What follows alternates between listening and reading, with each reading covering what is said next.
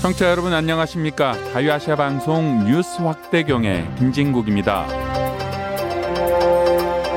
북한과 러시아가 군사적, 경제적 거리를 좁혀가고 있습니다. 러시아는 북한의 우크라이나를 침공한 전쟁을 위한 무기를 받고 대신 국제사회의 뜻을 저버리고 핵 개발을 고집하다 유엔의 제재를 받고 있는 북한에 러시아는 연료를 제공하면서 서로의 아픈 곳을 달래주는 절친, 아주 친한 친구가 됐다는 분석입니다. 러시아의 미사일이 군사 대국이라는 수식어에 걸맞지 않게 쏘는 대로 백발 백중 아닙니다. 백발 50중 체면을 구기고 있습니다. 미국 반도체 때문이다라는 분석도 있는데요. 뉴스 확대경에서 살펴봅니다. 관련 내용 한국자주국방 네트워크 이루 사무국장이 전해드립니다. 네, 러시아가 개전 초부터 우크라이나 전역에 굉장히 많은 미사일을 쏘고 있다. 이런 소식은 많은 분들이 뉴스를 통해서 접하셨을 것이고 북한 청취자분들도 들으셨을 텐데 이상한 것은 전쟁이 계속되면 계속될수록 이 값비싼 미사일들이 우크라이나군의 지휘시설이나 탄약창과 같은 전략시설이 아니라 민간인 거주구역에 떨어지는 경우가 점점점 늘어나고 있다는 겁니다. 처음에는 그냥 미사일 자체의 신뢰도가 문제가 있다. 이렇게 평가가 됐었는데 최근에 러시아 방산업체 내부 직원이 이 미사일 명중률 문제에 대한 폭로를 하고 나왔습니다. 한국이 최근에 수출을 활발하게 하고 있는 천공 지대공 미사일을 함께 개발해줬던 기술 지원을 해줬던 러시아 알마즈 안테이라는 기업에서 산하 기업에 근무하는 한 직원이 최근 러시아 언론에다가 이 러시아 미사일의 신뢰도 문제가 중국산 부품을 썼기 때문이다. 이렇게 폭로를 하고 나서서 논란이 되고 있습니다. 원래 이 공장에서 생산되는 러시아의 순항미사일용 유도장치는 전쟁 발발 이전에는 미국산 마이크로칩을 대량으로 썼다고 합니다. 그런데 전쟁 발발 이후에 미국과 서방 세계가 러시아에 제재를 가하면서 러시아가 미국산 부품 조달을 못하는 상황이 되니까 처음에 이 공장은 러시아군이 수리를 위해 맡겼던 미사일의 멀쩡한 유도장치를 뜯어서 새로운 미사일을 만드는 그런 동류전환 행위를 해오다가 이제 그것도 바닥이 나니까 중국으로부터 마이크로칩을 대량으로 도입해서 유도장치에 사용하기 시작했다고 합니다. 그런데 이 직원의 폭로에 따르면은 미국산을 사용했을 때 2%에 불과했던 불량률이 중국산을 사용하니까 40%까지 올라갔다라는 것인데요. 이런 문제가 있다라는 것이 공장 측에서 확인이 됐는데 문제가 있는 것을 알면서도 러시아 정부가 발주한 물량과 납기를 맞춰야 하기 때문에 부득이하게 중국산 부품을 써서 미사일을 제조해서 납품을 하고 있고요. 이것 때문에 그 우크라이나 전쟁에서 엉뚱한 곳에 미사일이 맞는 경우가 점점 많아지고 있습니다. 군사 전문가들 사이에서는 중국산 무기나 부품 같은 경우에 카탈로그 데이터나 실제 성능의 괴리가 굉장히 크다.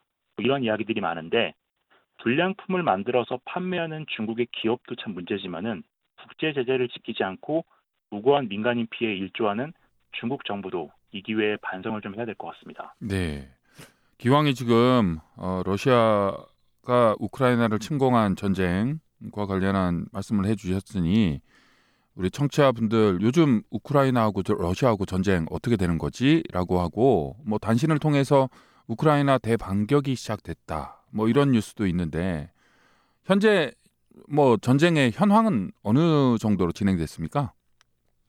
네, 6월 둘째 주 기준으로 우크라이나가 남부전선, 자포리자 지역이죠. 이곳에서 크게 3개 축선에서 공격을 계속을 하고 있는데 사실 이 전선은 러시아가 6개월 전부터 엄청나게 많은 참호와 벙커를 구축을 해놓고 방어 준비를 했었기 때문에 사실 뚫기가 굉장히 어려운 전선이었습니다. 그런데 이 자포리자 전선 같은 경우에는 전선의 전체 폭이 200km가 넘는데 이 200km가 넘는 엄청난 범위를 불과 6만에서 8만 명 정도의 병력이 지키고 있어야 됩니다. 한국과 북한 청취자분들이 쉽게 이해를 하시면은 한국의 휴전선 길이가 200km가 채 되지 않습니다. 그런데 이 휴전선 155마일 이 거리에 한국과 북한군 양측 군대가 100만 명이 넘게 집결을 해 있지 않습니까? 그런데 그 100만 명이 집결해 있을 만한 그런 범위의 전장에 러시아군은 방어 병력으로 적게는 6만, 많게는 8만 명 정도를 배치하고 있는 상황이어서 러시아군의 방어가 좀 어렵다라는 평가들이 나오고 있습니다.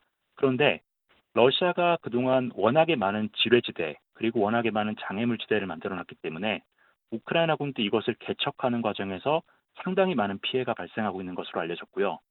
개전 초에 우크라이나군이 독일에서 제공했던 그 최고 성능의 전차, 레오파르트 전차 같은 것을 다수 상실했다는 그런 정황들이 보고가 되면서 우크라이나군도 이게 맞나 싶을 정도로 지금 갸우뚱하면서도 공세를 계속하고 있는 상황이고, 러시아군은 예상했던 공세가 시작이 돼서 그 전선 내부에서 병사들이 크게 동요하면서 불안에 떨고 있는 그런 상황이 계속되고 있습니다.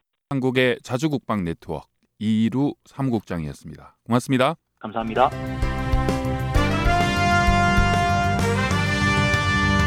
You're listening to Radio Free Asia's News 확대경 from the U.S. capital, Washington, D.C.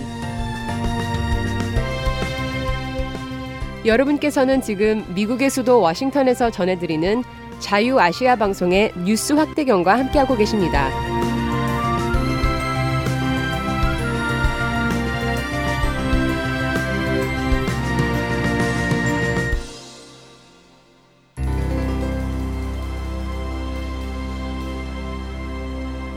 러시아가 27개월 만에 북한의 정제유 수출을 공식 재개한 것으로 나타났습니다.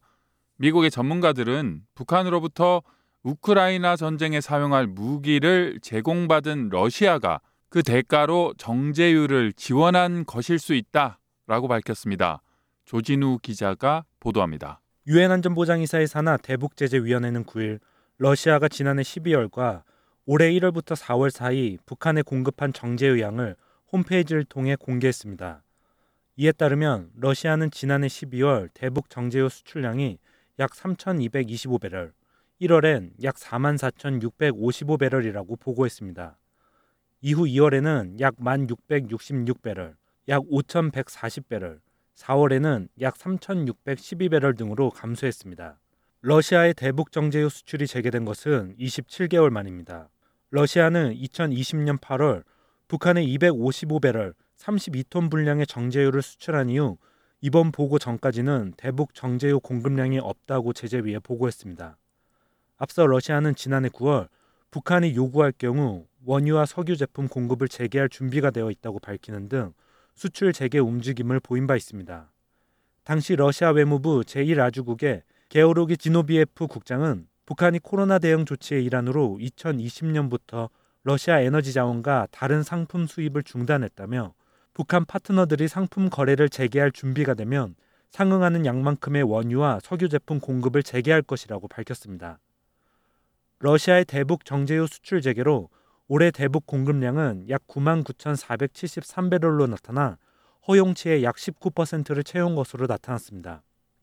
유엔 안보리는 지난 2017년 결의 2397호를 통해 북한의 정제유 수입 한도를 연간 50만 배럴로 제한하고 북한의 정제유를 공급한 나라들의 매월 30일까지 전달의 대북 공급량을 보고하도록 했습니다.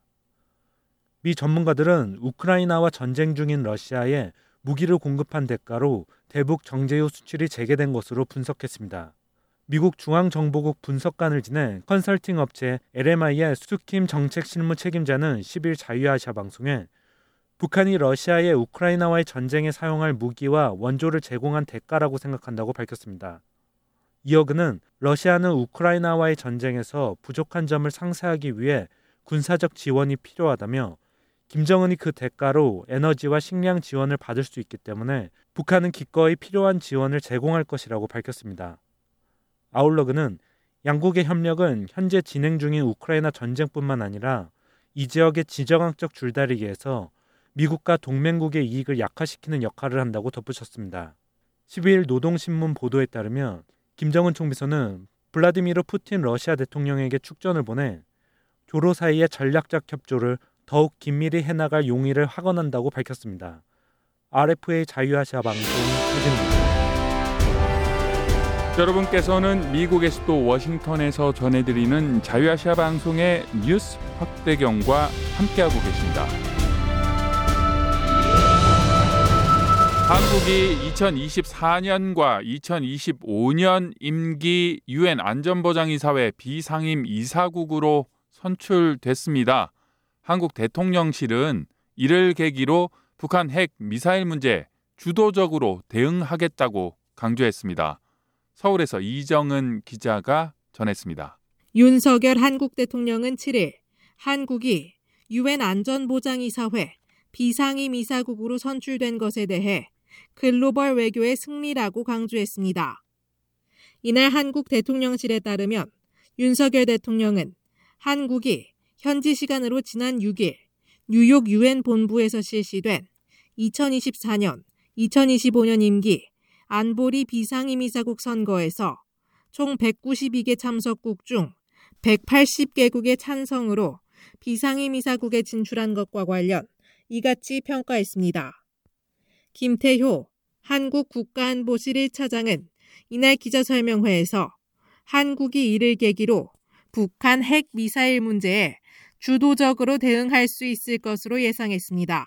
한반도 문제의 직접적 당사자로서 이사국 자격으로 북한 핵 문제, 미사일 대응 등에 대해서 주도적인 대응이 가능해질 것으로 예상됩니다. 또 자유, 인권, 법치 기조에 따라 국제사회에서 인권 문제에 적극적으로 대응하고 우크라이나 전쟁의 종결 과정과 국제 규범에 따른 전쟁 이후의 처리 방향에 대해서도 주도적인 역할을 수행할 수 있을 것으로 내다봤습니다. 이에 더해 오는 2024년에는 1997년에 이어 두 번째로 한국, 미국, 그리고 일본이 동시에 안보리 이사국으로 활동하게 된다며 한미일 안보 협력과 유엔 안보리 간 연계와 공조 방안이 더욱 강화될 수 있을 것으로 기대했습니다.